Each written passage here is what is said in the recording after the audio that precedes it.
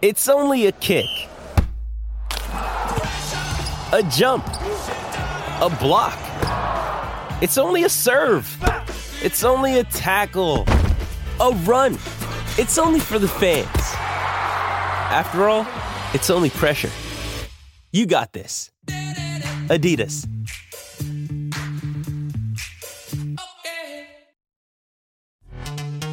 This episode is brought to you by Pepsi Wild Cherry. Pepsi Wild Cherry is bursting with delicious cherry flavor and a sweet, crisp taste that gives you more to go wild for. Getting wild may look different these days, but whether it's opting for a solo Friday binge watch or a big night out, everyone can indulge in their wild side with Pepsi Wild Cherry. Also available in Zero Sugar. So grab a Pepsi Wild Cherry and get wild. Kia ora, good morning and welcome into the show. It is Izzy and Riccardo for breakfast on SENZ Breakfast. 12 away from 7. Late start today after the live League Cup final went to extra time. Liverpool getting up and taking the win by 1-0. Virgil van Dijk with a header 2 minutes from penalties. So I did think there we were going to go to penalties, Izzy, but Liverpool got it won. Yeah, I was sitting there waiting, just thinking, what's going on? I just flicked it over, had a wee little update, and then bang, I saw, 1-0 Liverpool, okay. We must be on air, and I saw Riccardo running into the studio and then settling down. I said, we're about to happen. But, yeah, we're here late, better late than never, and we've got a big couple of hours ahead of us after a big weekend of sport, Rick Dog. Massive and weekend. I'm happy today. Yeah, are you happy? We've got a former Chiefs player on after 7 o'clock. How happy are you about that? Oh, well, look, he's neutral. He's neutral now. Okay. He is neutral, and that's all part and parcel. When you step aside and you take that jersey off, you have to bring a neutral perspective on everything. We'll talk to him about Six Nations more than that game on Friday night, won't we, Rick Dog? Oh, I don't think so. Oh, okay. Fair enough. I picked them. I picked them. You did pick them. 12 and under. Yeah, you did well, Told actually. ya. Yeah, you did well. Man, they had to fight back from nowhere, 17 points down at the half, and then you never write the Crusaders off. They come back to make a game of it. Hell of a way to start Super Rugby. I've got to say, though, you also picked the Rebels 1-12. Oh, no, what an idiot. Look, that was me thinking these boys are going to fight for their lives. Their club is in turmoil. Are they going to show a bit of heart and show people they deserve to be there? Well, no, they don't deserve to be there, so they got absolutely pumped. That was the only one where I didn't put... Look, my heart was telling me they might find a bit of heart to get the game going, make it a little bit more competitive. My head always knew the Brumbies were going to pump them, but yeah, look, that aside, I think that's always the problem when I'm trying to pick a multi, Red Dog. I go with certainty on a lot of the legs, but then I chuck in a little curly one, and seems to not work for me. So it didn't work for me in that game. Didn't work for you in that game, but it did work for you on Friday. Let's get to this. You're simply the best.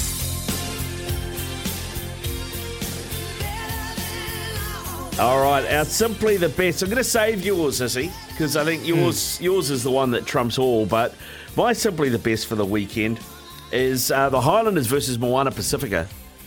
The last try for the Highlanders, Sam Gilbert scored it, but it wasn't about so much him.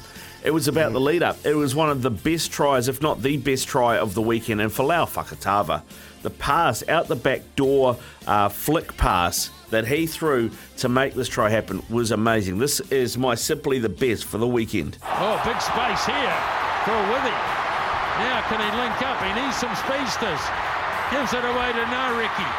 Jonah Nariki drops it off to Fakatava. Oh, beautiful. Harmon for Gilbert. Oh, boy, that's a try and a half. Sam Gilbert. It's a try and a half, as Lisbo said. I wondered if they were going to get 7.5 points for it. Try and a half.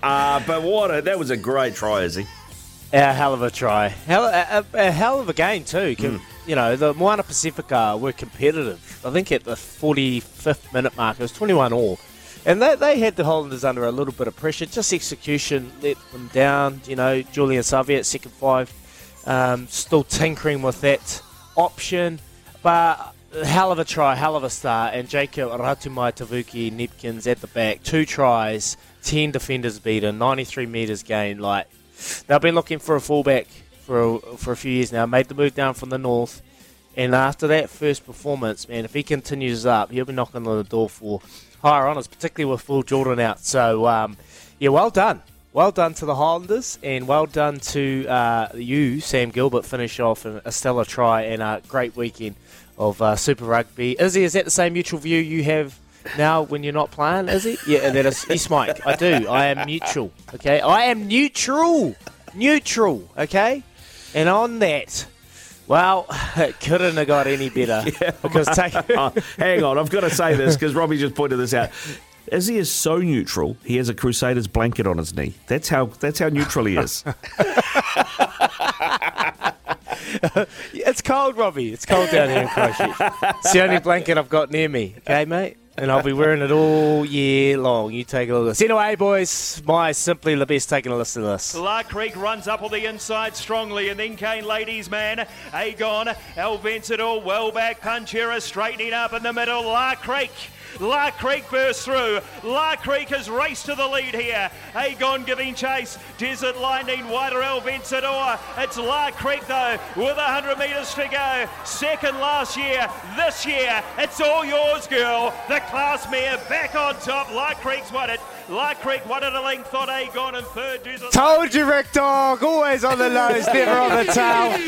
Izzy's investment. We have finally got one over the line. $237.50 goes to my pick. That was Chris who sent through Spread the Love. That won and paid $1.75. And Rick Dog, have you got the name of the person? Is it Richard, you say? I think it's Richard. Was it Richard? Yes. Robbie? Well, whoever tipped through La Creek on Friday night, let us know, 8833, because you got paid $237. Izzy's investment. How good? How good indeed. Yeah, we got one home.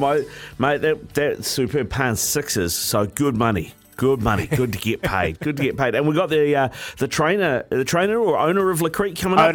Owner of La Creek. One of the owners. Yeah, coming up on Love Racing. So looking forward to that a little later on in the show. We've also got Isaac Boss, as I mentioned, coming up after 7 to talk rugby, and Gary Stead, the cricket coach from the Black Caps, of course. He is on with us after 8 o'clock. After what's been a pretty tough 3 T20s for him, you'd have to say.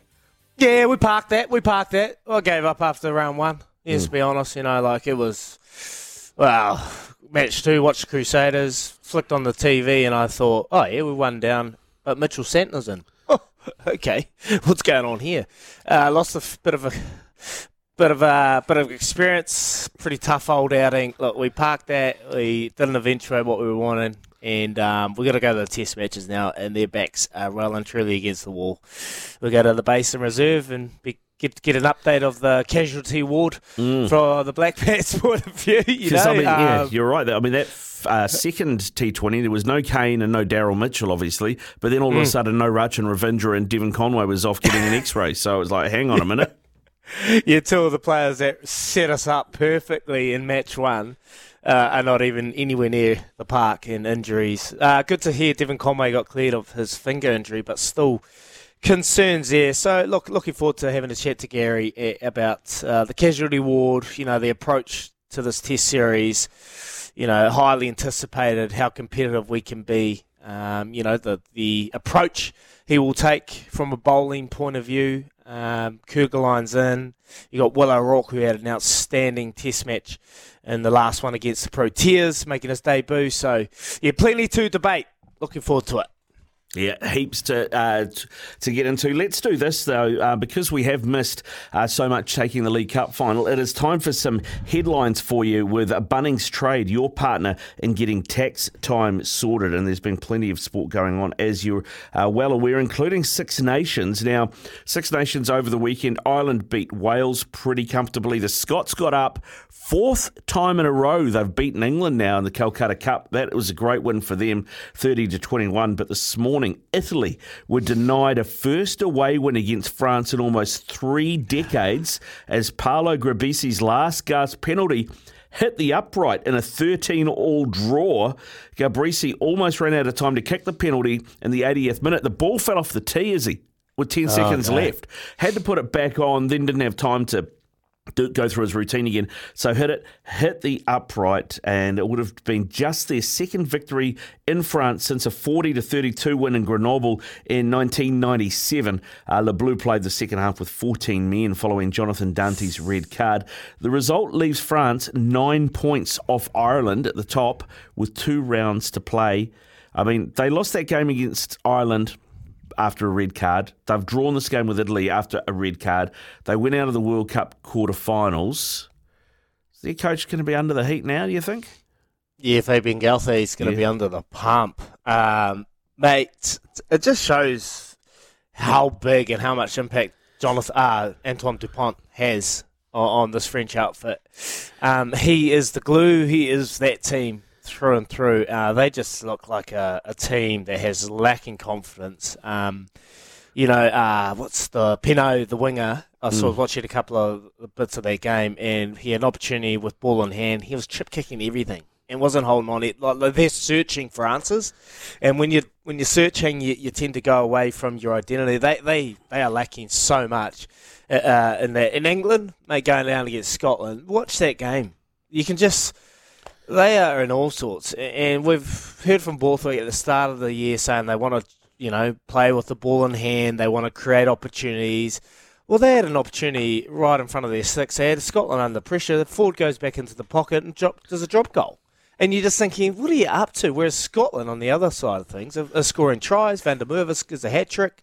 They're just lacking in all facets of the game. And look, Scotland will be ruining that missed opportunity against the French a couple of weeks ago. If they had won that, it would have set them up perfectly going forward. They got Italy this weekend. They'll beat Italy, and then the final game is up against Ireland. Imagine.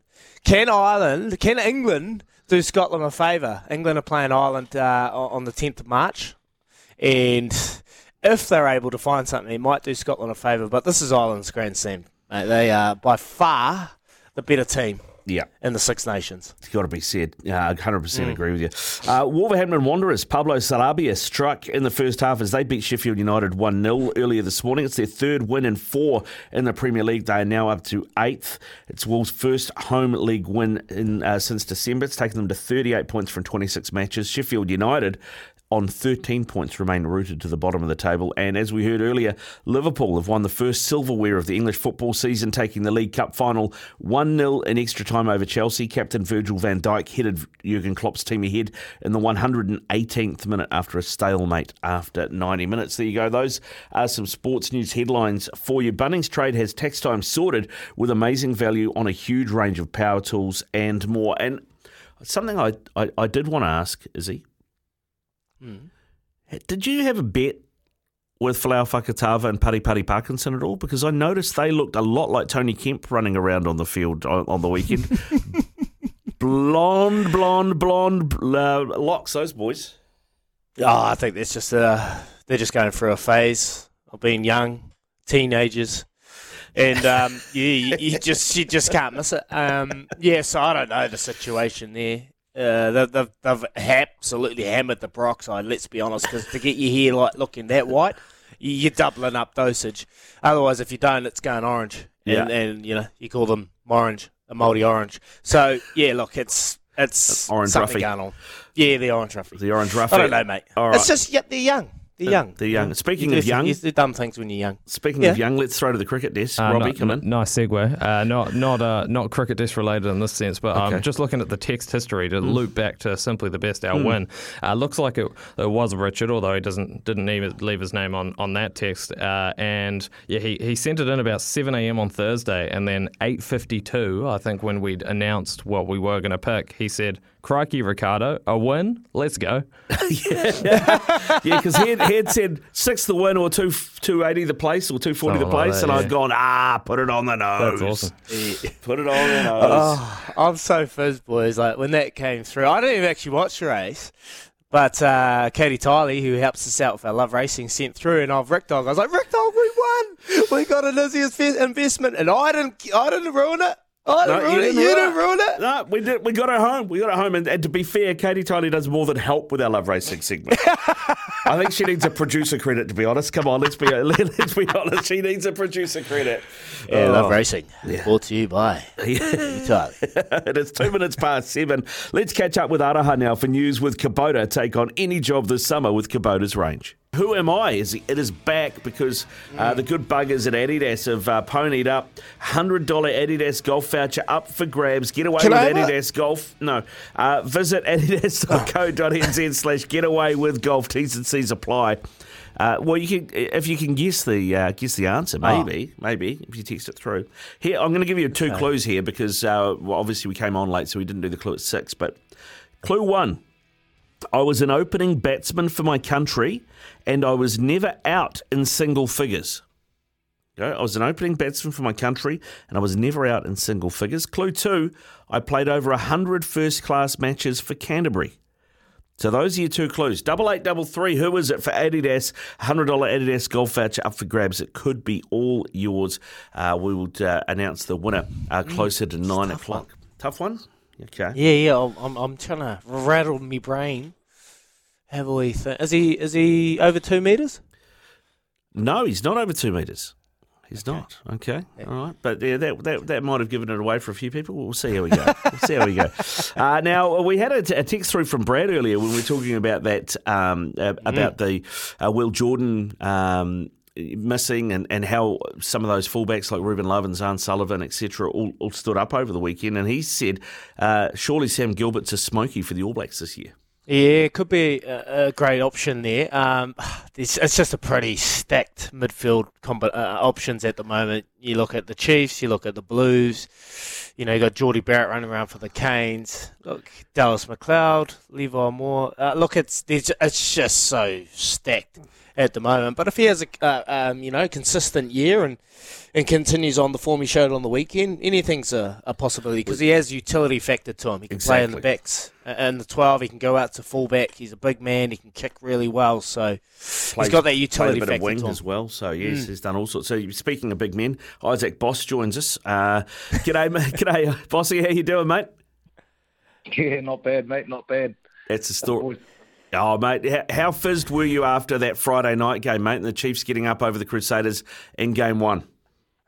Yeah, it was a good way to start, wasn't it? It was sort of a bit of everything. So you can't complain about how tight it is. A little bit of controversy, some players stepping up, some more injuries and stuff. So yeah, plenty of talking points. But it was a good start to Super Rugby, I thought.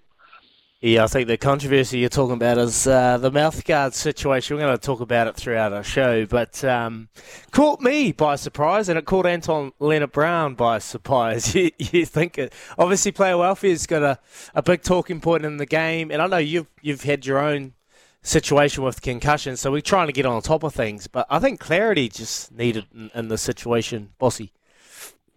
Yeah, it is, and I think as much of anything, it's. I know there was something coming out earlier in the media about the mouth guards, and no one really takes notice of it until until it actually makes a difference.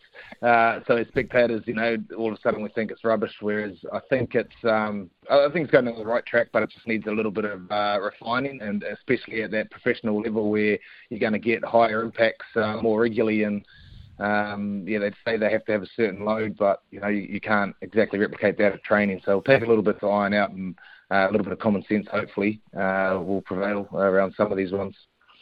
Yeah, hopefully we get some clarity on it and just a bit more of an understanding of how the technology works. And we'll try and have a wee crack at it. I got some little bit of info yesterday in regards to the mouth guards. But, mate, for you, Xavier Rowe got the crack at 9. You got Cortez Ratama. You got Tahuru Rangi that's coming third string, mate. The halfback ranks at the Chiefs are pretty solid. What'd you make of Xavier?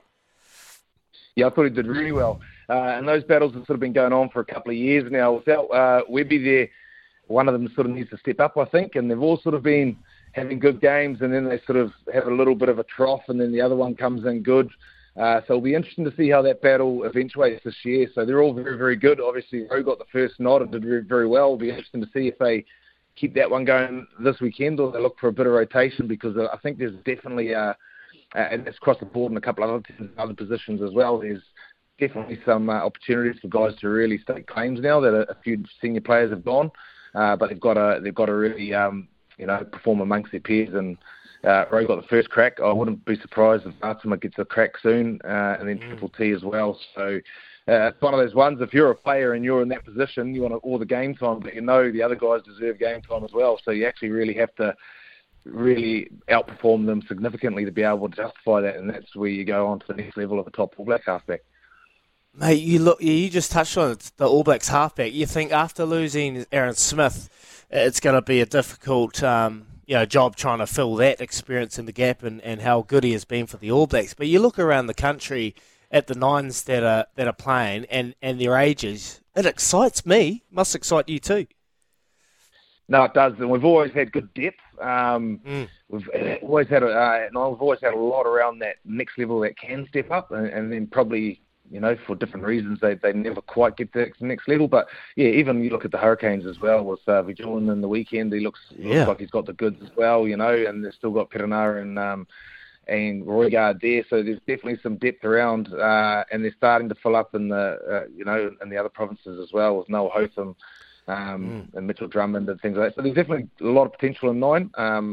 Someone really has to start taking a claim at Super Rugby, and that's what this will happen in the next few weeks, I think. By the time we get to week 5 or 6, there should be a few clear standouts, hopefully. Well, it's interesting, actually, you mentioned Mitchell Drummond there, mate, because, that Crusaders side for years has been so dominant, but he's never really had a look at that All Black squad. Why do you reckon that is? And is now his time, now that Aaron Smith is gone and TJ's kind of maybe not the player he was pre-injury?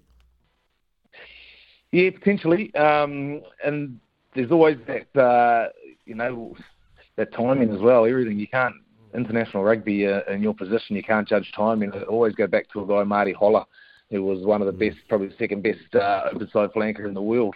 The only trouble is Richard McCaw was around the same time as him as New Zealand. He could have played. He went on and could, would have been starting flanker in every other team in the world.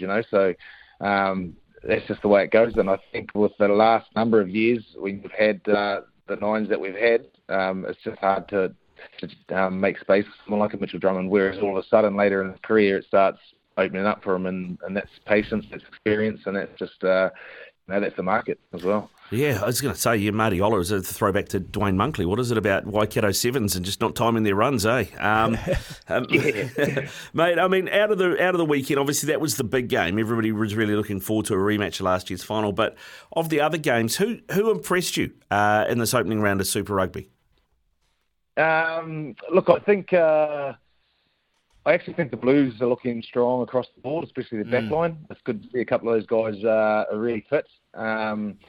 I think they'll be a bit of a threat. And, away up at Northland to a team like Draw early on is always a potential hiccup, and I think they handled that one pretty well without being spectacular. So I think that's good for them. But I also think the Hurricanes, I think that was quite a good performance from them away from home as well. So I think they're looking reasonably strong. I know a lot of people will be saying the Highlanders. But I think they've still got a bit to prove in my mind yet anyway. They look positive, but hopefully they can maintain that through the season, What do you make of the Aussies, mate? There's been a lot of talk on the Australians coming into this competition, being competitive. Phil Waugh is hoping that they can be competitive, mate. What do you make of the Aussie teams that you probably cast your eye over? Yeah, you noticed I didn't really say too much about them and that he looks all right. But, look, the Brumbies are always going to be, probably one of the stronger sides there, and they will, I think they might be out of time to run. But they'll be a little bit. Reds showed some good starts from me, actually. Reds have got some good individuals, and if they can, it's just whether they've got the depth, and they've got some young fellas too. But again, I think it might be depth, and it might be just being able to go deeper in the season for them. So they might cause an upset or two. But yeah, the other three, Force, Rebels, and Waratahs are probably looking quite lacklustre for my liking. Yeah, I think you're on the money there, Bossy. Hey, let's go back to the Chiefs and talk about Damian McKenzie. He only played, 40-odd minutes in that performance against the Crusaders, but looked really sharp. And I love the evolution, the understanding of the kick chase rules, because that really gave the Chiefs an opportunity that teams are going to start questioning kicking back to Damien and Sean Stevenson. Yeah, they've got a posted backline, haven't they? And especially counter attack. It's always been a strength. But I think even just besides the counter, I think they did look very organised around set piece. It was a shame he went off early. Hopefully it's not too bad. But I also was quite impressed actually with his opposition 10 for the night as well. I thought they did very well. So might be a couple of exciting matchups coming down the line as well. But Chiefs is looking strong across the board. Hopefully again, Quintapaya was looking strong until he got that awful concussion. So hopefully he'll be okay. But I think Damo is really looking like he can step up at the moment. It's obviously early days. We know he's got the talent, he's got that flair. So hopefully he can sort of just keep that consistency on, and especially in those pressure matches, which is probably where it needs to, and ones like that. It would have been great if he had gone the full 80 in a game like that and been there to steal the deal on winning a match like that, because I think that's those things that he needs to just sort of show through for the next level. Do you think he was breathing a sigh of relief when Tamaiti Williams did a hammy? I think everyone would be, wouldn't they? Crikey, that's pretty kind of exciting. I heard a stat, mate, that Tamaiti... I was packing myself, and I was looking at Tamaiti go, bowl him over, but he pulled the hammy. But apparently Tamaiti ran the third fastest of the night out of every one of the Crusaders when he made that break. So you can understand why he bloody pulled a hammy. You're not meant to run that fast, big fella. You're not. If you know what I mean, at fullback, you would have just been picking aside and trying to make him go that way and run him down in the corner just so he doesn't run straight at you. Jump to the left. I would have closed my eyes, mate. On the right. I would have closed my eyes and dived somewhere, and then I would have been taken off because my mouth guard would have rattled, mate. So well done to the Chiefs. They got one up over the Crusaders. All right, mate, let's talk quickly about the Six Nations. Can anyone stop Ireland? Mate, they actually can't, I don't think. Even with the way it's gone at the minute with bonus points. There haven't been bonus points in the Six Nations for a very long time, but they're potentially on the path of a Grand Slam, a bonus point Grand Slam. They've got England to go and Scotland at home, but which they are tough matches. But to be honest, I think they're looking at a far better team. Even for the post, everyone was concerned about post Johnny Sexton era. I think across the board they got depth and they're playing a lot more as a team. They're looking very, very good. Mate, how much pressure do you reckon Fabien Gaultier is under? They got knocked out of the quarterfinals of a World Cup at home they were supposed to win. They got towed up by Ireland at home, opening game of this comp. Now they've just drawn with the Italians and another red card. I know. I couldn't believe that this morning. And even last week, I think it was, they had Scotland and they only managed to get through in the last play. Very controversial fashion as well. And of everything you ever, at home is where it's very, very hard to win. To lose, when you're in the Six Nations. So it's hard to win away, but they've drawn today with Italy. It was a home match, and they got significantly beaten by Ireland in round one. So I'd say, the knives will be out. The guillotine will be out for Gaultier, I think, in France. They better be careful. Is that guillotine out for Borthwick? Oh, shocking. Yeah, they're still rebuilding, aren't they? Crikey. Come on, mate. They've been building for 20 years. Well, that's the line of the press. I know. I've never seen them look so poor, and that's what I mean. Next week they've got Ireland at home. Ireland are on the back of equaling the record most Six Nation wins in a row. I think they're on 11, so only England stand in the way of getting in the path of setting another record. So it doesn't look good for them next week. But I think English rugby is in a very, very precarious position at the moment, and I don't know if it's coaching that contains that. But sooner or later the coach has to answer to it, doesn't it? Is it English mentality? There was an opportunity in the game when they had the Scots under so much pressure around their 22. They weren't able to break it, but you continue to fight, particularly with the tries that Scotland were scoring. But George Ford gets back in the pocket, kicks it over in threes. They get a penalty. They're trying to do it in threes, mate. And at the start of the season, Steve Borthwick spoke about, we want to play some rugby, we want to score some tries. I am yet to see that. Yeah, and in fairness, the first try they did score, I think, was a great set-piece try, and we don't see too many like that. So I thought this could be a real great game. It was poor defence in some aspects from Scotland, but same again. popping back in for a drop goal and being a little bit negative. It's a little bit of a, I guess it's resorting to type, and I guess the only thing I can say, and I don't think it's bad, is just trying to keep within that 2 scores or within that score and a bit from Scotland. I think he might have, and Ford is playing well, I think, in certain aspects, but they don't have much around them. So yeah, I would have liked to see them actually have a proper crack. They've got some great talent on the wings and give them the ball. They don't see the ball as you would have hated playing there. I would have hated it. I would be firing, spitting tacks at George Ford if he ever did that in the game and I'm at, and he gets back in the pocket. But, hey, look, we're yet to see change, and you'd have to say that Ireland are going to go on and win this Six Nations pretty comfortably. Rick Dog. Yeah, they will. They are looking very comfortable at the moment. It's going to take a lot of stopping if they can be stopped. Bossy, thanks very much for coming on this morning, mate. Always good to chat. Are you still still looking after Rory McIlroy's driver? Yeah, it doesn't do too well for me, to be honest. It's a good story every time I go out, so people think I'm going to be able to. I've definitely got one, except that the ball always ends up either 2 fairways left or 2 fairways right. I've got his 3-wood and his rescue as well. I think. How'd you get that? I know he loves rugby. Ulster boy, Belfast boy. Just my time up there, and obviously a few boys know him very well, so would have never played a game of golf with him. I never got up to that standard, but I did get a couple of his clubs, which is not bad. Cut it out. I'll let you have a hit one day, eh? Yeah, if you get bored and you want to upgrade, bro, just let me know. I'll swap you.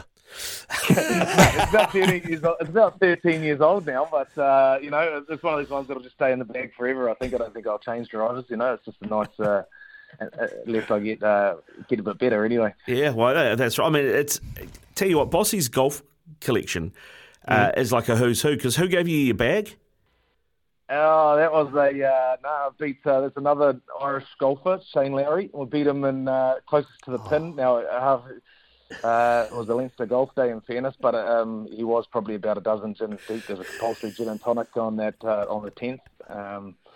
One of the golf courses in Dublin. So yeah, I won a prize getting closer to the pin than Shane Lowry. So yeah. Oh, so I suppose you got Padraig Harrington's putter too. Well, we're at it. Unfortunately, he's a Munster boy, you see. So I never played down at Munster. Never got down there. So I got the other boys. Yeah, good stuff, Bossy. Yeah, floating around the provinces. Mate, geez, I'm going to have to find something around here. So Izzy Dag's putter doesn't quite cut it, does it? Izzy Dag's putter doesn't work, mate. Cheers, Bossy. Go well, brother. Well, cheers, guys. Cheers. Isaac Boss there with us. You're listening to SENZ Breakfast, powered by Kubota. Take on any job with Kubota's mowers, tractors and land pride attachments. And, mate, honestly, yeah, he told me that story. I did a show with him. He filled in for Beeve one day on Drive. And, they had a golf day. And Shane Lowry was just parked up at the 10th, which was a par 3. And they had a bar at the 10th. And so, they were going around in groups, and Shane Lowry would have a closest to the pin challenge with everyone, and then whoever beat him got a golf bag, a Mizuno golf bag. And as he said, Shane Lowry was just there sipping gins all day, and by the time he got to him, he was about 10 deep, and then he won. Oh, that is awesome, man. Rory McIlroy loves his golf. Shane Lowry loves rugby, and so does Shane Lowry. So, man, they've produced some fine golfers, and I know they really support. Man, that's cool. I hope. Look, on my putter, I'm heading to the New Zealand Open today. Going down. It's the start this week, and I am absolutely fizz, but I'm going in cold. I had all ideas of doing some practice last week, but life just got on top of me, so I've done nothing. So I'm going in with low expectations, really just going to try and pull something. I've done it before in test matches. Horrible preparation and gone out there and played extremely well. So hopefully I'm trying to emulate with this golf as well. Well, good luck to you. Good luck to you. We'll get a report. We'll get reports throughout the week, no doubt. It is 7:25. Yep. We'll hear from Scott Barrett shortly. It's up past 7 here on Breakfast on SENZ 0800 150 811 or 8833. It is tradies hour with Night and Day as well. Warm up this morning with a hell of a coffee starting at $4.50 at your local Night and Day. Tell you who needs to warm up to the idea of these new mouth guards are most of the players, including Scott Barrett, who said this after Friday night's game against the Chiefs. Honestly, I think it's probably a step too far from a player when you're getting dragged and you're looking around what actually happened. I think it's obviously, yeah, we want player welfare and that's paramount, but I think if you're influencing the game when key players are going off and they don't know what for, I think that can be frustrating for a player. So I think, yeah, there needs to be a happy medium somewhere within it. Yeah, that's Scott Barrett. A lot of players unhappy, I think, about a lack of consultation. I saw a couple of the Aussies talking about how they're a bit bulkier and they're a bit harder to breathe with them as well. Is he? Yeah, and they're $500 each too, so they're expensive. Someone's making plenty out of it. So look, I think it's just. I was talking to someone yesterday around these mouth guards and the way that they work. So they're a Bluetooth system that sends data back to the sideline, and someone takes a look at it. And there's two aspects to this thing, and when they ping, that's when there's been a situation when your body's gone into an awkward position. And that sends the data back and they take it off. So I heard that Anton Leonard-Brown's situation happened in the 4th minute of the game. And then it didn't ping until the last 10 minutes of the game. So there's already a little bit of controversy there. Quinton Strange was like, what's going on? He's had to run off. Anton same he was taken back, like, what's going on here? This is a critical moment in the game. So basically we're just keen to get some clarity on how this technology works, what are they looking for, and also they wear them during training week, and that's how they get their baseline assessment done. So they wear it throughout the week, which is good. Mouth guards are a big part of the game. We need them. We need all players to wear them. And you were saying that guy in Scotland, Van der Merwe, was he not wearing a mouth guard at all? No, he's got a hat trick, got a yellow card, didn't wear a mouth guard. Yeah, okay, so that's a horrible situation. He is a winger, though. Yeah, well, I wore them. So we need, and also I heard if you refuse to wear the mouthguard technology and you have a situation where you get a head knock, there is no HIA. So that rules you out. You're gone. You're gone for the game. So players have been forced to wear this technology and these mouthguards. So, it's a bit of controversy in week 1, and from what I'm hearing, in the 4th minute, to then get pulled in the last 10 minutes, yeah, you're thinking, okay, this is a bit of a shambles to start. Yeah, it's not going well. Keen to hear from you on this. Your thoughts on, player safety versus actually player consultation and having something that works properly. Let's hear from you, 8833 0800 150 811. Here's Araha with news for Kubota. Take on any job this summer with Kubota's range. Get the Kenneth feeling with Kennards higher, and yes, the Six Nations big upset this morning. The Italians nearly pulled it off. They ended up with a draw at 13-all against France, had a last-minute penalty hit the post that would have won them the game and given them just their second win against the French in 30 years. As it stands, Ireland 15 points at the top of the standings. In second place, Scotland on 9.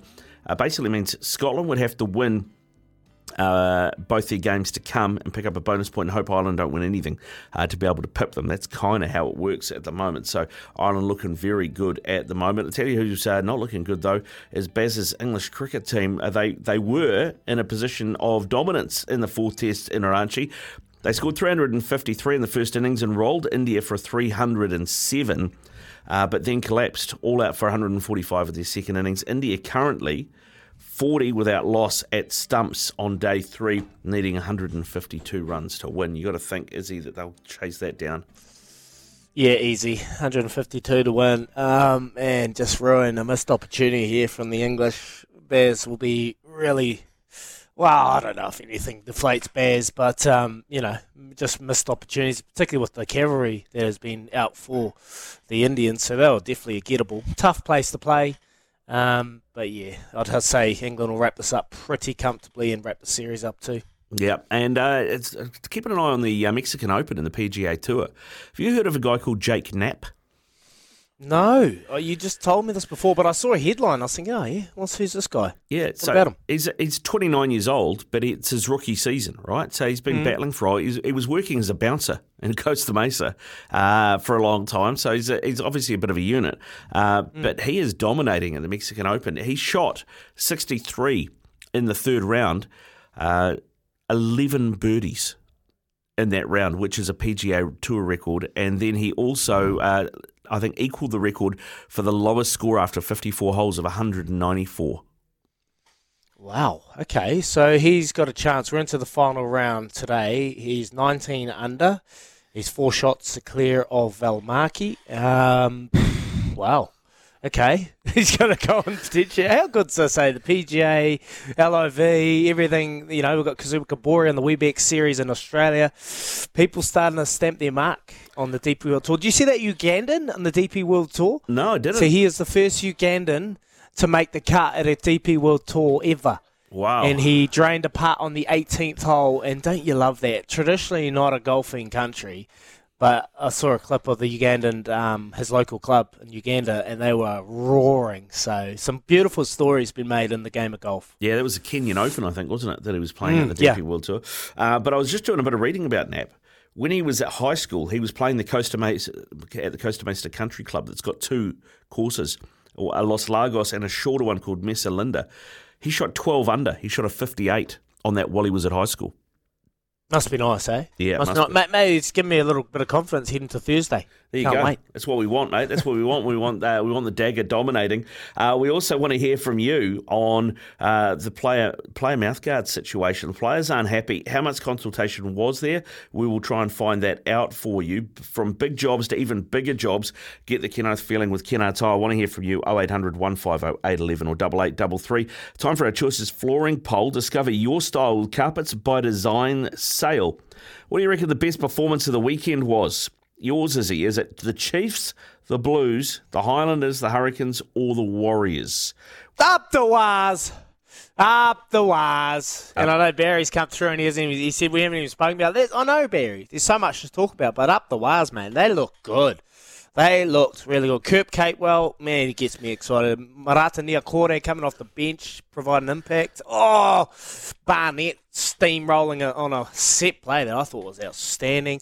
Roger Tuivasa-Sheck offloading central in the centres. So, mate, up the wires. I'm pumped. Up the bars. Up the wires. Up the wires, indeed. Head to the SEN app, find SENZ Breakfast and vote on the poll there with over 20 plus discounted carpet styles in the Carpets by Design sale at Choices Flooring. Endless design possibilities. And Dean has called through on 0800 150 811. Dean, if you're going to vote in that Choices Flooring poll, your best performance of the weekend, who is it? The Brumbies number 8. Oh, really? What stood out about him? SENZ and Brook, like, if you can drop kick, he'll be right there. That kid's good. Beautiful, Well, mate. it was a dominant win, wasn't it? This kid's real good. That's what I love about it, is he? Like, and Riccardo, I haven't watched any of that pre-season stuff. Like the Highlanders used to go well in the pre-season, and then come the season, all of a sudden it's harder. But they look damn good too. Like, one thing I'd love to, I did say it last year. I reckon if we spent 5 years with Sam Gilbert getting the coaching that Rico Ioane's got, you'll have a mighty fine centre. A mighty fine centre with a hell of a skill set. Actually, you'd be the best utility back in New Zealand. There you go. Defence needs work on, but he can do everything else. He can play every position in the back line, and he's just a handy enough goal kicker. So if you want a utility All-Black reserve to play with Whakatava, just have 2 reserves and just beat everyone up with a decent back line and either Zahn Sullivan or Stevenson at fullback. Geez, that boy for the Highlanders was all right too. Like, that's the beauty of our game. It's just the beauty of our game. That number 8 for the Brumbies, never heard of him. Number 6 for the Highlanders, I guess he's been around for a while. What a game he had. Whakatava, that's what the kid does. Now that he's got the jerseys there, there's been harping on about this for years. You say Rich Mwanga's better than Damien McKenzie or Bowden Barrett's better than Will Jordan. Bullshit. You've got to give them the shirt and tell them it's theirs. Let them play in it so they don't know if they have a slightly Israel Dag bad day because he didn't get out on the Terps and get told off and then play outstanding.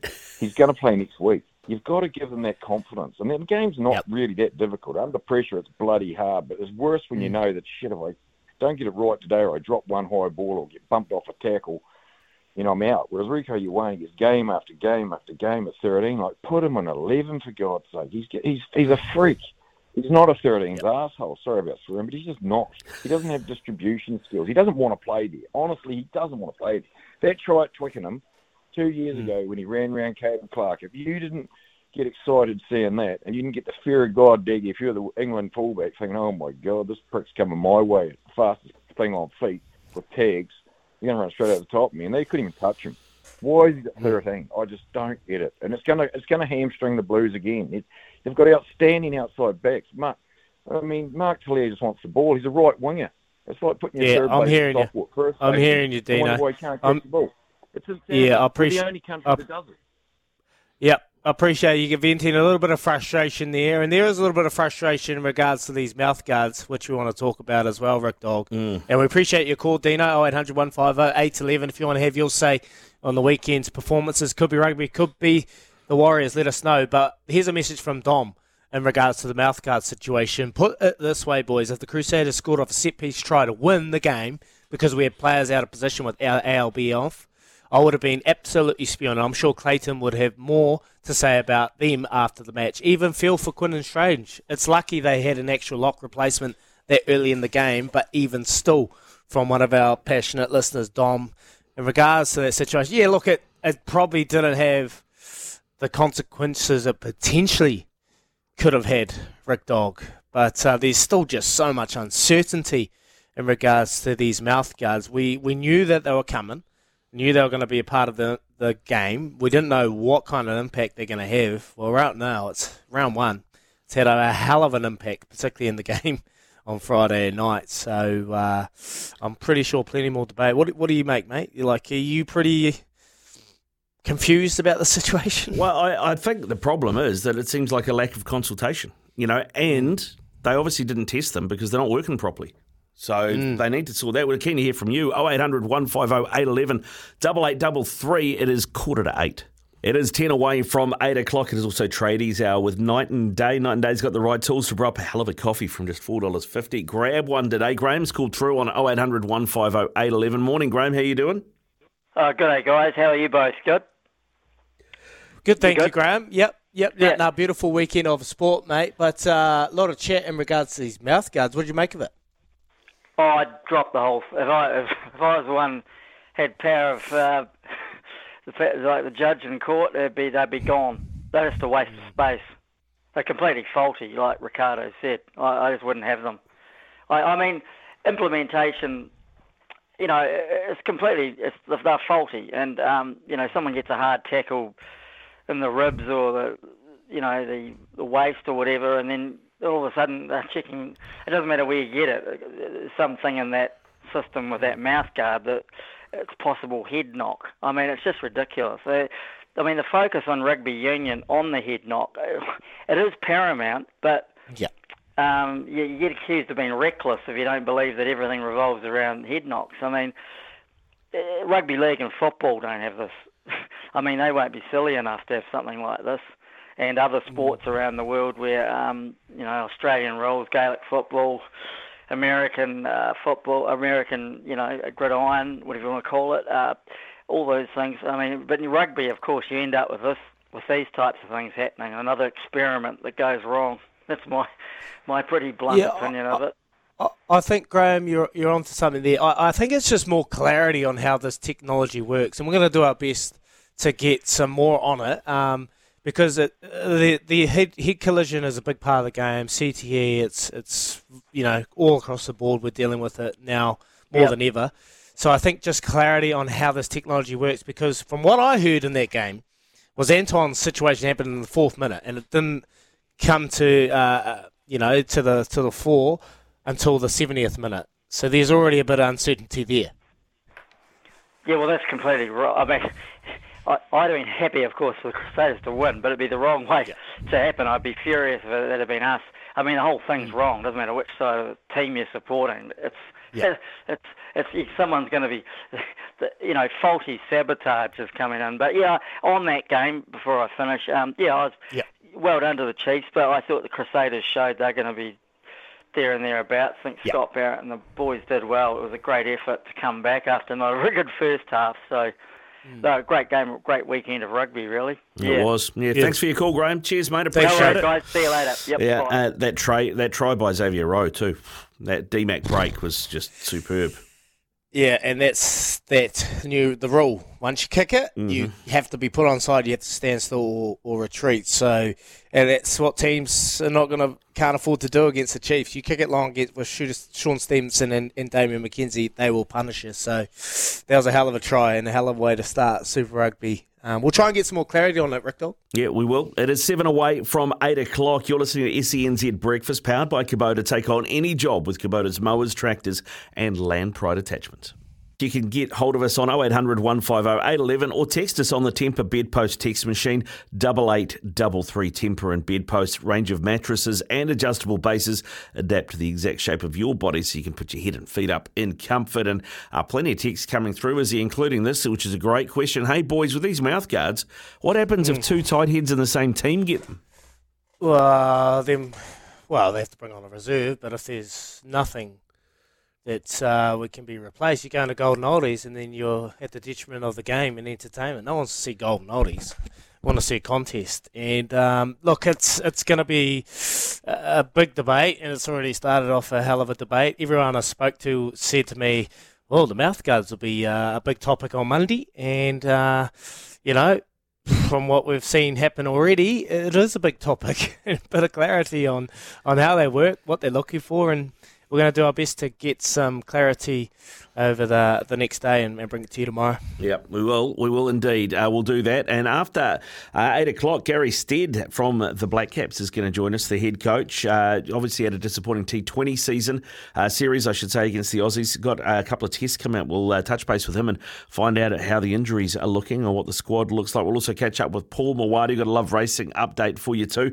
Right now, here's Araha with news for Kubota. Take on any job this summer with Kubota's range. Kia ora, good morning and welcome into the show. If you're just joining us, it is 8:05 here on SENZ Breakfast with Izzy and Riccardo. Coming up, Gary Stead, the Black Caps coach, is going to join us shortly. We'll also hear from Paul Mawadi as well from the TAB. Got a Love Racing update on the way for you too. But before we do any of that, we have a $100 Adidas golf voucher up for grabs. Get away with Adidas Golf. Visit adidas.co.nz/getaway with golf. T's and C's apply.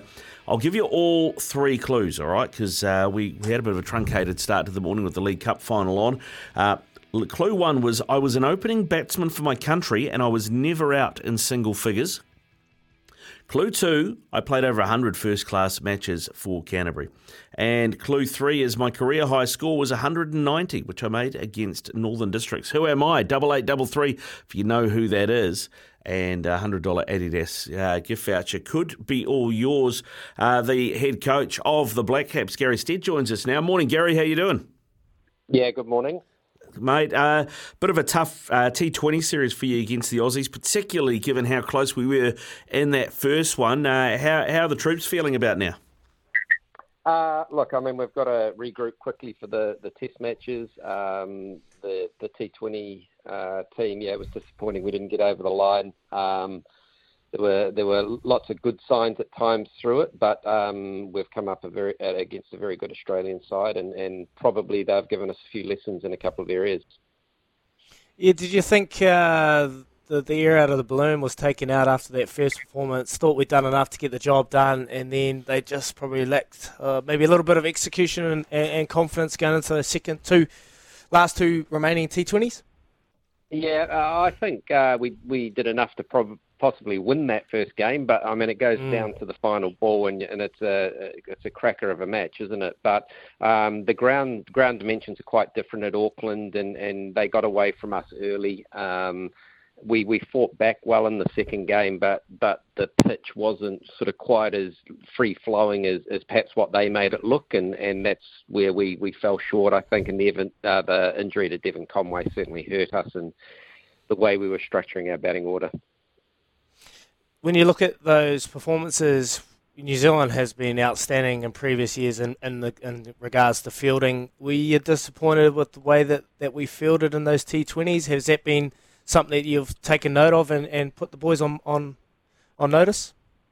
Well, yeah, we've certainly highlighted that it wasn't our best performance, and more so just the catching. I think the ground fielding itself hasn't been too bad. It's but it was sort of un-New Zealand-like to drop those catches. I don't know really why that is the case, but we were certainly off in that area. Yeah, the old saying, steady catches win matches. I'm sure they'll take a fair bit out of that. In regards to the casualty ward, made not ideal, particularly heading into the second T20. Can you give us a wee update? Yeah, well, Rachin's had a little bit of something going on in his left knee, so it was more precautionary for him with the test matches coming up. So he's tracking well for that. Devon's obviously got that blow in the thumb in the start of the second T20 as well. We'll catch up with him later today when we get to Wellington and see how he's progressing before that first test match. But we're still very hopeful that he will be right for it. And then the other guys, Daryl Mitchell was left out as well. He had that foot issue going on that we're still sort of dealing with, but he may be dealing with that for quite some time. But it's certainly improved in the time that he has had off, which is encouraging. Now, Gary, the test squad came out a little while ago, and there were a few eyebrows raised, I guess you'd say, because at the end of that South African series, we had Blair Tickner and Jacob Duffy in the extended squad, and they're not there this time, but Scott Kugelheim has come in. Can you sort of tell us what you think Scott offers us that those guys don't? Yeah, well, the injury to Kyle Jamieson sort of meant that we were looking for someone who could bowl good pace, but also potentially bat at number 8 in the order, and that's, I guess, what Scott does. He's got 3 first-class hundreds. He certainly bowls at a good clip still, and that's the difference to the squad through Kyle Jamieson's injury. Are you able to, I thought Lockie Ferguson played extremely well in this T20 series against Australia. He absolutely rattled them, and he's got a lot of consistency with his speed, his delivery, where he's putting the ball consistently. Is there an opportunity, and you'll know him better than most, that he could potentially become a test player with the way that he dismantled Australia? I certainly agree with you there, Izzy. The way he bowled was fantastic. Unfortunately, we're on a bit of a nice edge at times with Lockie in his body, and that's why he didn't play the last game. He's had some reasonably significant Achilles and calf problems in the last couple of months, so we're sort of still trying to manage that.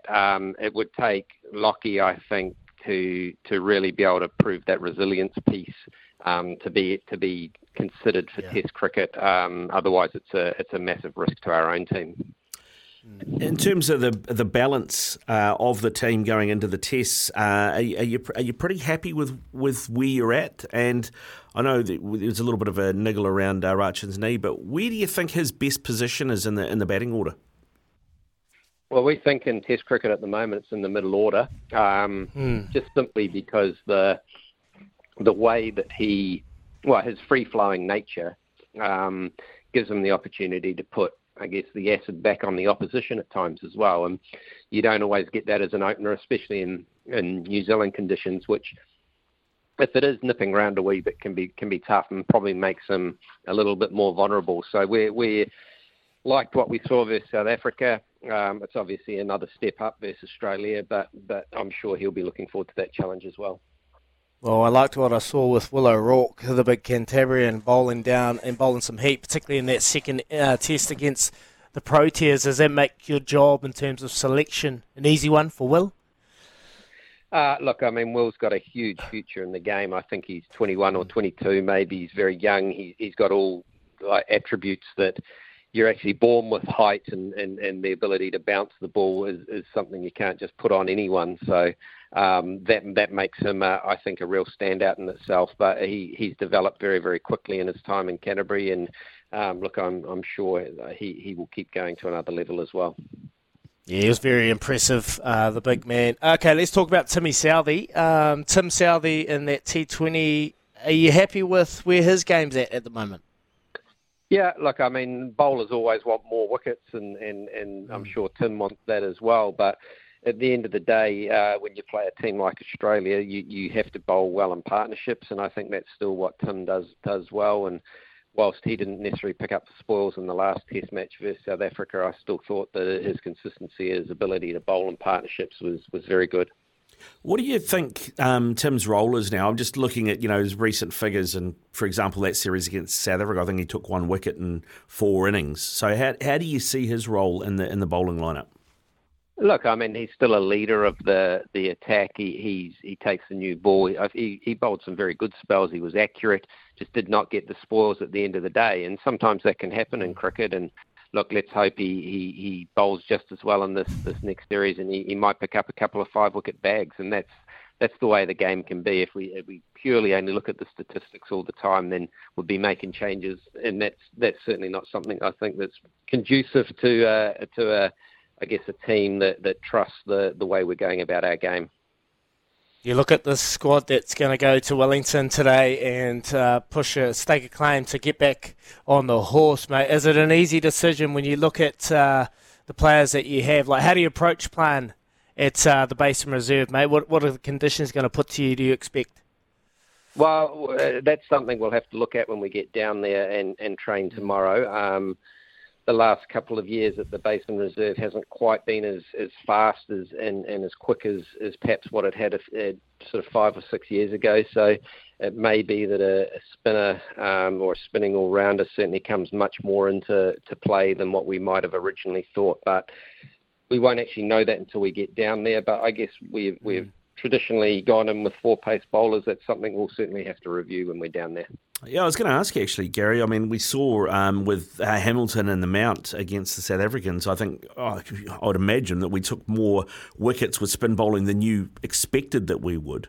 Is that just a change in conditions? And have you thought about having an out-and-out spinner as part of the Test 11 in New Zealand again? Yeah, well, we do view that with Mitchell Satner. So, I mean, his bowling has gone to another level, in my opinion, and like the way he's bowling at the moment is fantastic, and has the ability to hold a team, but also attack and take wickets as well. I think you're right. The 2 pitches we played against South Africa definitely spun more than what we've seen in the past, and look, that's good because it'll keep bringing spinners into the game as well.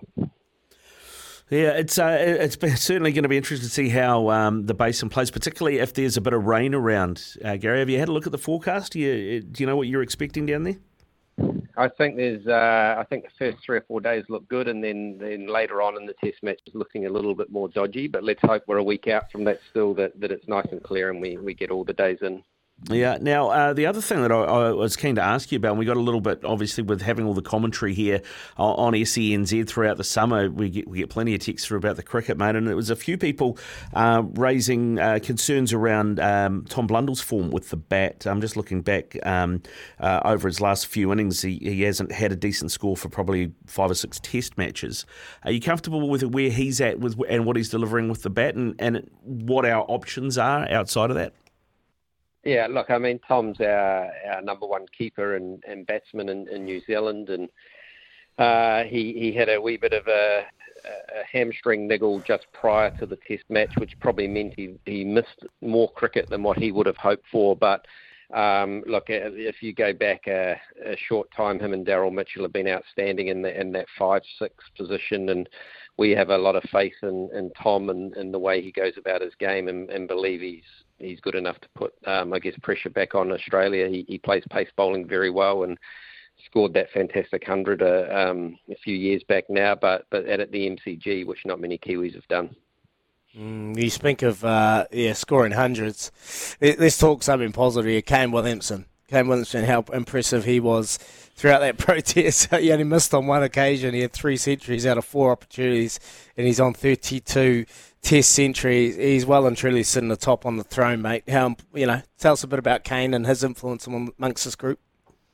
Yeah, he's got an incredible influence, not just as runs, but also as a leader and as a talisman in the group as well. He's certainly up there with, I think, one of the best players in the world, and I think his recent record and his ability to bounce back and be resilient from injury, where he's had a number over the past 24 months or so, is quite incredible.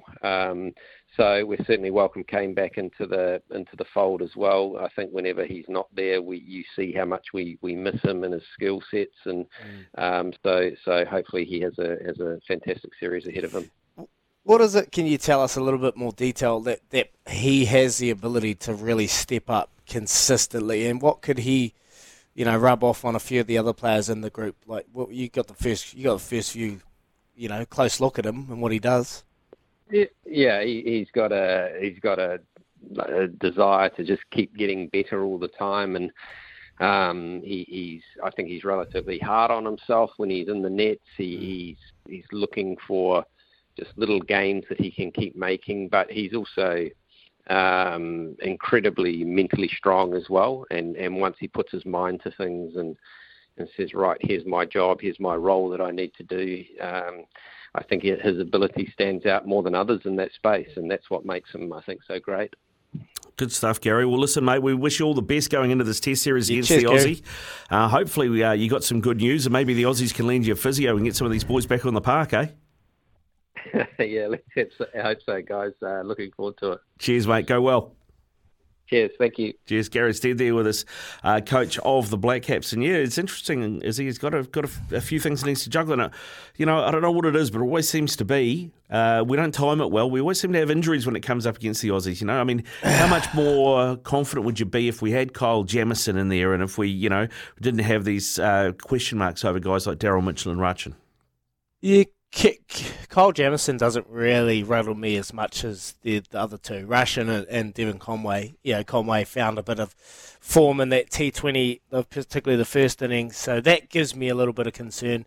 But it's more the way that we played these games. And look, Gary Stead's never going to come out and rip into his players, particularly from a senior point of view. But Tim Southey really needs a big test series.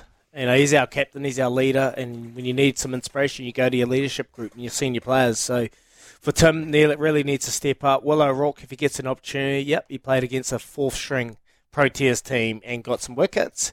He'll get some confidence, match fitness, but he's going up against the best players in the world. So we're going to have to dig deep. Rick Dog, we're going to have to fight like nothing else. And, there's a message coming through from Luke. Black Caps just not good enough. I'll be blunt. We looked like a third-grade team compared to Australia. Crap fielding. Yep, we've already touched on that. Do they even practice catching under the lights? Batting was extremely poor with shot selection very questionable. And to top it off, they leave Ferguson out. Well, he covered that. He said Ferguson was carrying a few niggles, and I think that's his only concern why he doesn't play test matches, because you need to bowl for long periods of time, spells, and you take a break, you come back, you need to be ready. It's the stop-start nature of test cricket that's the only question mark with Lockie Ferguson, and it's left Luke questioning some decisions. Cheers, guys. Love the show. So appreciate your message. But, concerns in regards to fielding. It was atrocious. Yeah, there's a few good texts that have come through as well. There's no name on this text, but questioning the selectors if we're looking for a bloke who can bat 8 instead of looking at our best bowler around Scott Kugelheim, which, I think it's a really good point as well. And an observation here as well, and maybe we should go to the cricket desk for some feedback on this. We look like we're slogging. The Aussies look like they're playing powerful cricket shots with better technique. Am I wrong?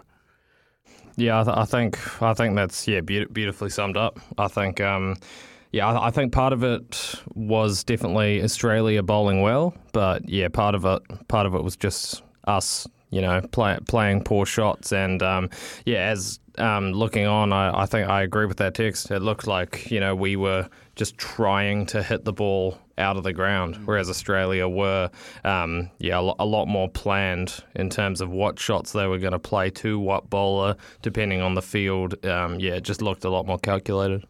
All right, thanks for that, Cricket Desk. More text, keep them coming through, 8833. You're listening to SENZ Breakfast, powered by Kubota. Take on any job with Kubota's mowers, tractors and land pride attachments.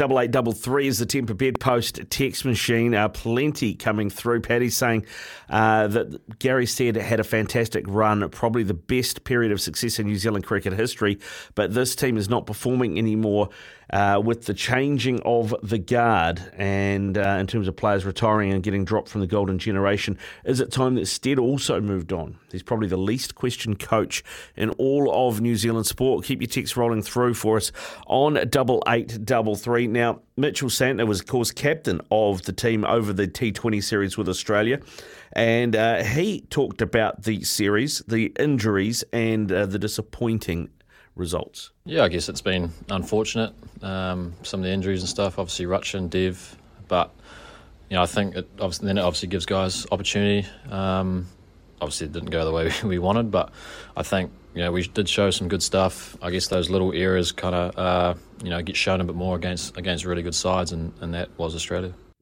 Yeah, that was what Santner had to say about that. I mean, I don't know about you, Izzy, and we didn't really get to talk to Gary about it, but I know he's new to the captaincy gig, Santner, but I thought some of his decisions with his bowling rotation and things got shown up a bit against the Aussies.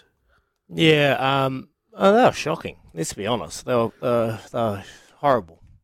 And when you play in Australia, it would have been interesting to see if we got that first result. How the series would unplayed, but I knew it was going to be tough after the air out of the balloon was taken out. And Santa, look, there was a time there. I think in that first game we took a review, and I think it was at a Milne, and it was missing leg by a metre, and Milne didn't even say go up and take the review, and there was like a little bit of uncertainty, and then he kind of felt like he just got flustered and went up for the DL or for the review, whatever it's called. I think they'll take a hell of a lot out of this T20 series. Tim Southey's our skipper for the test matches, and there's even question marks over Timmy. Great player. He's given us so much over the last couple of years, but he just looked a little bit slow. Mobility around the park was questionable. Safe hands. It was an easy catch in that first innings. He dropped. So, there's a lot of question marks. And there's a great message come through here from Paddy. Hey, lads, and Gary Stead. Is Gary Stead made of Teflon? The bloke has had a fantastic run, probably the best period of success in New Zealand history, but this team is not performing anymore. And with the changing of the guard in terms of players retiring, getting dropped from this golden generation, isn't it time Stead moved on? He's probably the least questioned coach in New Zealand across all sports. Is everyone starting to question him?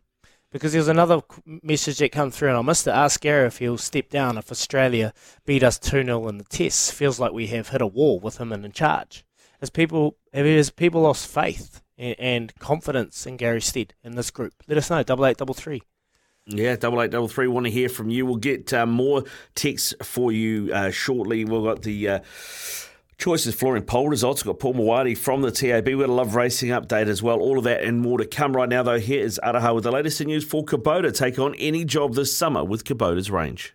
Design, visualise and create your perfect floor with Room View. Here's our Choices Flooring poll results. We asked you, what was the best performance of the weekend? And taking it out with 29%, the Hurricanes. Not far behind, though. The Chiefs on 23%, then the Highlanders and Wars on 17%, the Blues on 11%. Discover your signature style and enjoy a virtual design experience with Choices Flooring's Room View. Now, is that Paul? Is that Paul's vote? Yeah, it must have been. It would have been. Is he getting ahead of himself? No surprises yet. Check out the Grand Tour Hub at tab.co.nz. Bet safely R18. Speaking of Pauls, here we go. Here we go. Paulie Mawadi joins us from the TAB. We did have a text through here, actually, about Judge Gary Stead after the World Cup. Bolt was a worry, though. That is from Dermot. Paulie, where is the money going in this test series? Because that is not too far away, and there's a lot of question marks about this New Zealand cricket team all of a sudden. Yeah, well, I guess we find out just how good a team really is when they go up against the Aussies. And although the first game in that T20 series was very, very close, after that, the Aussies just put their foot down. And, boy, they've got a bit of depth there too as well. So they'll be very happy with the way things are going. But, there's a few things for the Black Caps to work on. I don't think the boys have got the about at the moment. I'm just having a look now. Hurry up. Oh, gee, he gets one multi-up and all of a sudden he's a bloody champion.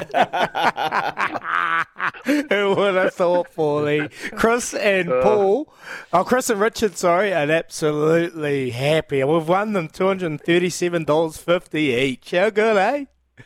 Oh, sensational. I can't wait to I love handing money over to punters. I don't like handing it over to Izzy, but I don't mind giving it to the punters. So I'm very happy about. I'm just having a look at this League Cup final that was on, and the boys put out a few boosted markets. One of them was Liverpool win after extra time or penalties, boosted from $5.50 out to $6.50, which a number of punters jumped on there. The draw, I think, got out to around $3.75, I think, after regulation.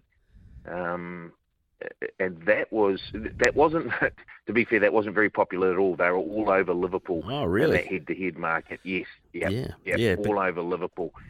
I think the going into this match, I think there's something like 6 of the last 7 matches between Liverpool and Chelsea have ended in a draw. And it continued. It did, Paulie. It did continue. There was another draw this morning in the Six Nations. The Italians nearly won that, mate. Anyone can get paid? Anybody on that? Let's just have a little bo peep. But they should have actually won in the end, shouldn't they? They should have. Unfortunately for them. Let's have a look. Here we go. Internationals, Six Nations, France, Italy. Where are we? Match result. The draw was. Jeez, you're unorganised. Hey, Paulie, it's a Monday, mate. Up. It is a Monday, Izzy. You'd be pleased to know, Paulie. 9 bets on the draw. Ooh, there you go. That would have been paying juicy too, wouldn't it? I think $36 you could have got the draw at certain times. Yep, 36. Outstanding. Now, there's a certain member of this breakfast show who is going to be at the New Zealand Golf Open this weekend, teeing off on Thursday. What's the market looking on, Izzy? There's nothing. There's no market. I can't find it. Are you boys slacking? You had a holiday?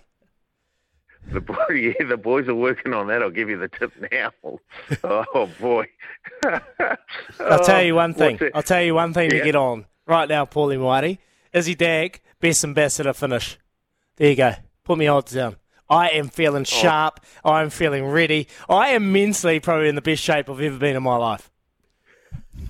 Give me Goldie now. How much can I get on Goldie? Yeah. Ash Barty who? That's right. Dagger's coming to town. Oh, there we go. The talk is coming. Yeah, that's what it is, Riccardo. Talk. Even Ricky Ponting. Come on. This is who? You know, who's that? Sean Fitzpatrick, who probably does a better money than you as well. Fighting talk. 87 World Cup, wasn't even born. Can't remember him.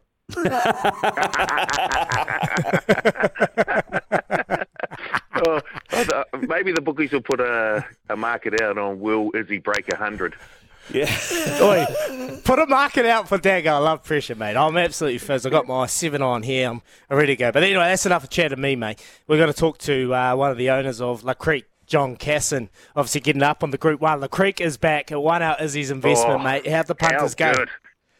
That was yes, the way for age at Otaki, fantastic result for the Alexanders and all the connections there. La Creek, I think, closed around, was it $5 or $6 in the end? $5.20 on the tape. Yeah.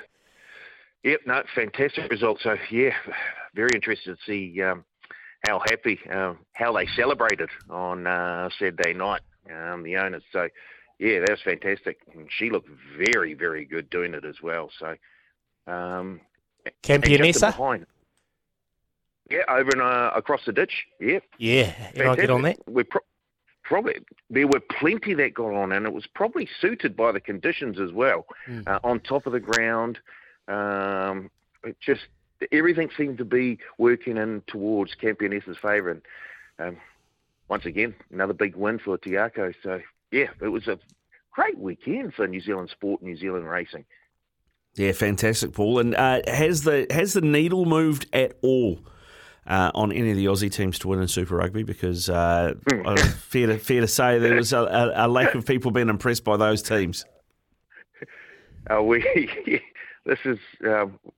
We've seen a have and a have-nots in this competition because it's only one round in, but it certainly seems that way. The best of the Australian teams in the outright winner market are the Brumbies, who are steady at $10.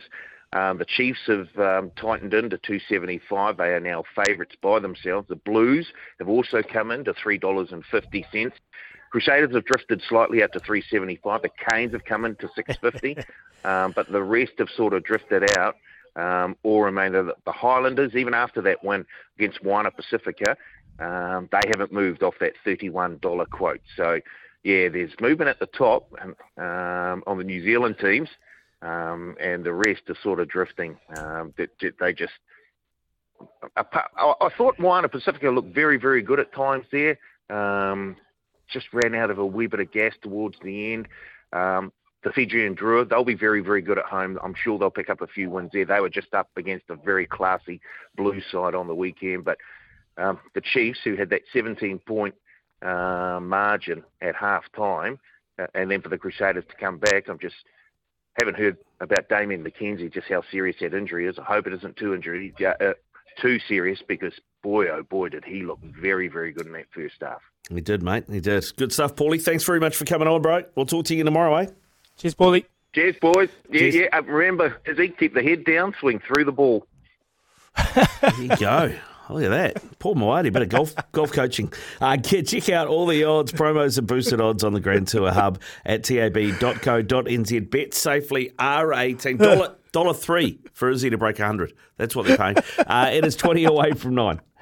8833, the Temper Bedpost text machine. 0800 150 811 is how you get hold of us. Loveracing.nz, your home of thoroughbred racing. And joining us today for our Love Racing update is John Casson, breeder and owner of Le Creek. John, you must be absolutely wrapped after that weekend, mate, because it was a stacked field Le Creek was in.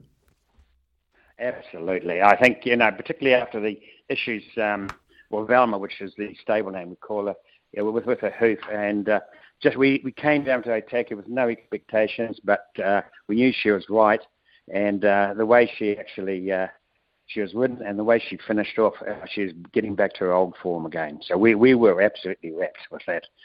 All the connections were. So John. Great to have Le Creek back. Got perfect visions of her winning the Derby with Vinnie Colgan on top. But Matty Cameron's first ride on Le Creek, so very impressive first up ride for him. But Katrina Alexandra has been digging deep with Le Creek over the last 12 months, mate. The work that she has put in with this horse. Oh, absolutely. I think she's been. It was a massive relief for her to come through now. She's been very dedicated to the horse, and also I think not only with her though, there's been the vet and the actual farrier and the masseur and the physicist. It's like any athlete.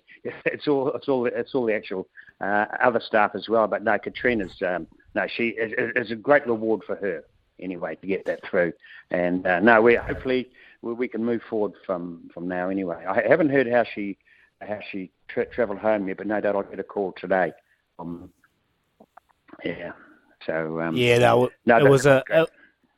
It was an impressive ride and an impressive. But I want to ask you about breeding a Group 1 winner. You've essentially created this from a moment you chose a stallion, and there's so much work before they get to the track with weaning, pre-education, breaking in, etc. Then, is it any good? For what's unfolded with Le Creek, and the journey that it's been on? Well, we haven't, put it this way, for Le Creek, we haven't made any future plans at this stage because we thought we're going to wait until she actually gets back to her best and then we'll move forward. So again, that's going to be up for discussion either today or tomorrow.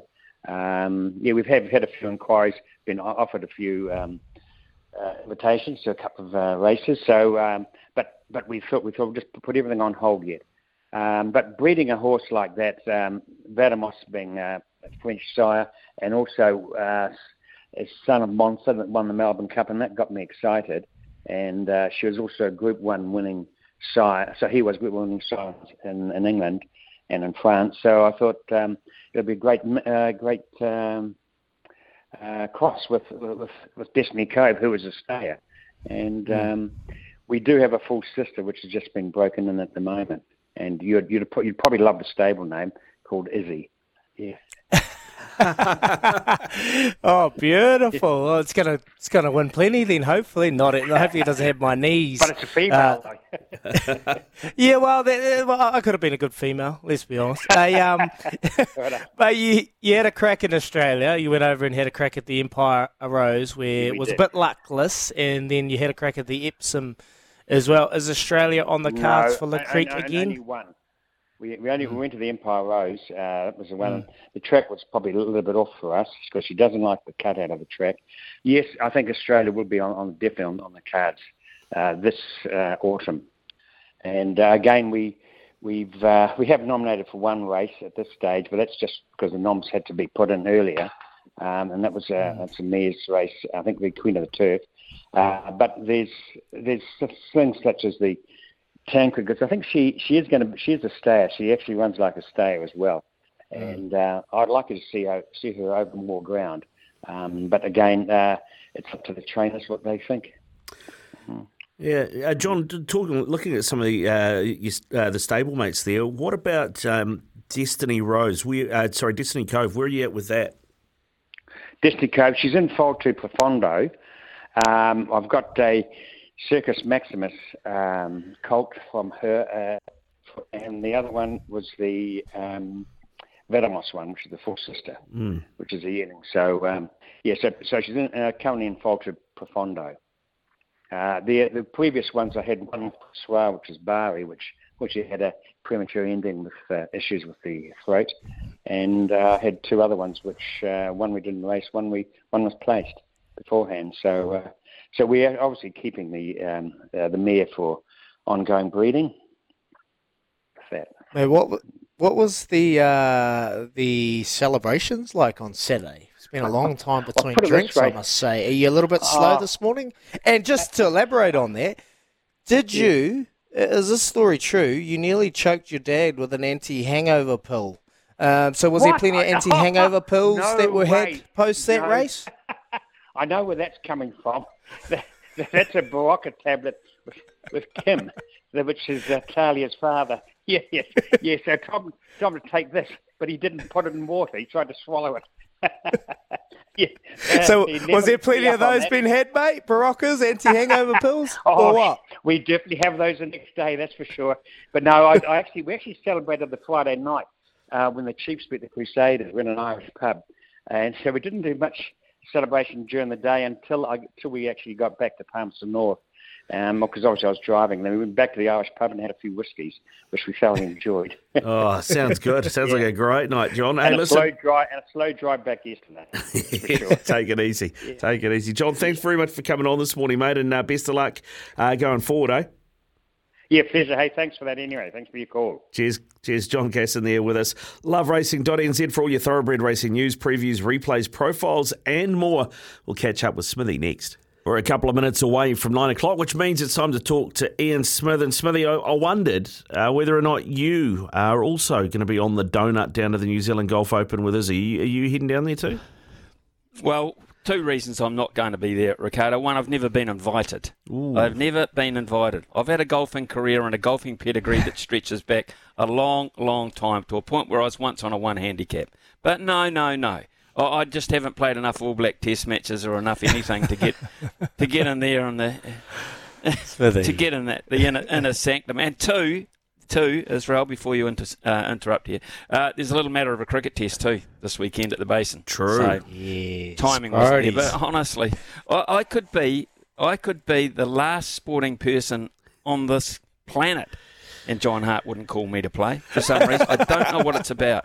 Michael Glading, I think, would give me an invite any day of the week, but John Hart just poo-poos me year after year.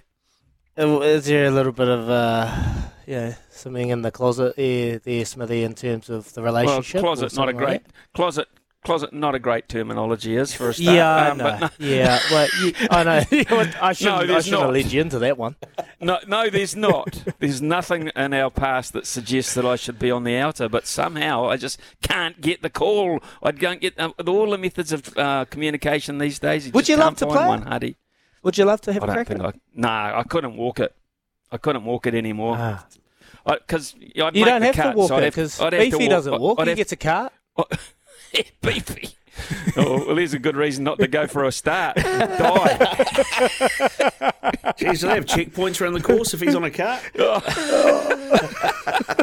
He's the only bloke there that gets a cart. So Ian Botham we're talking about. He gets a cart. He gets the red carpet rolled out for him. I'm sure you could jump on that gravy train.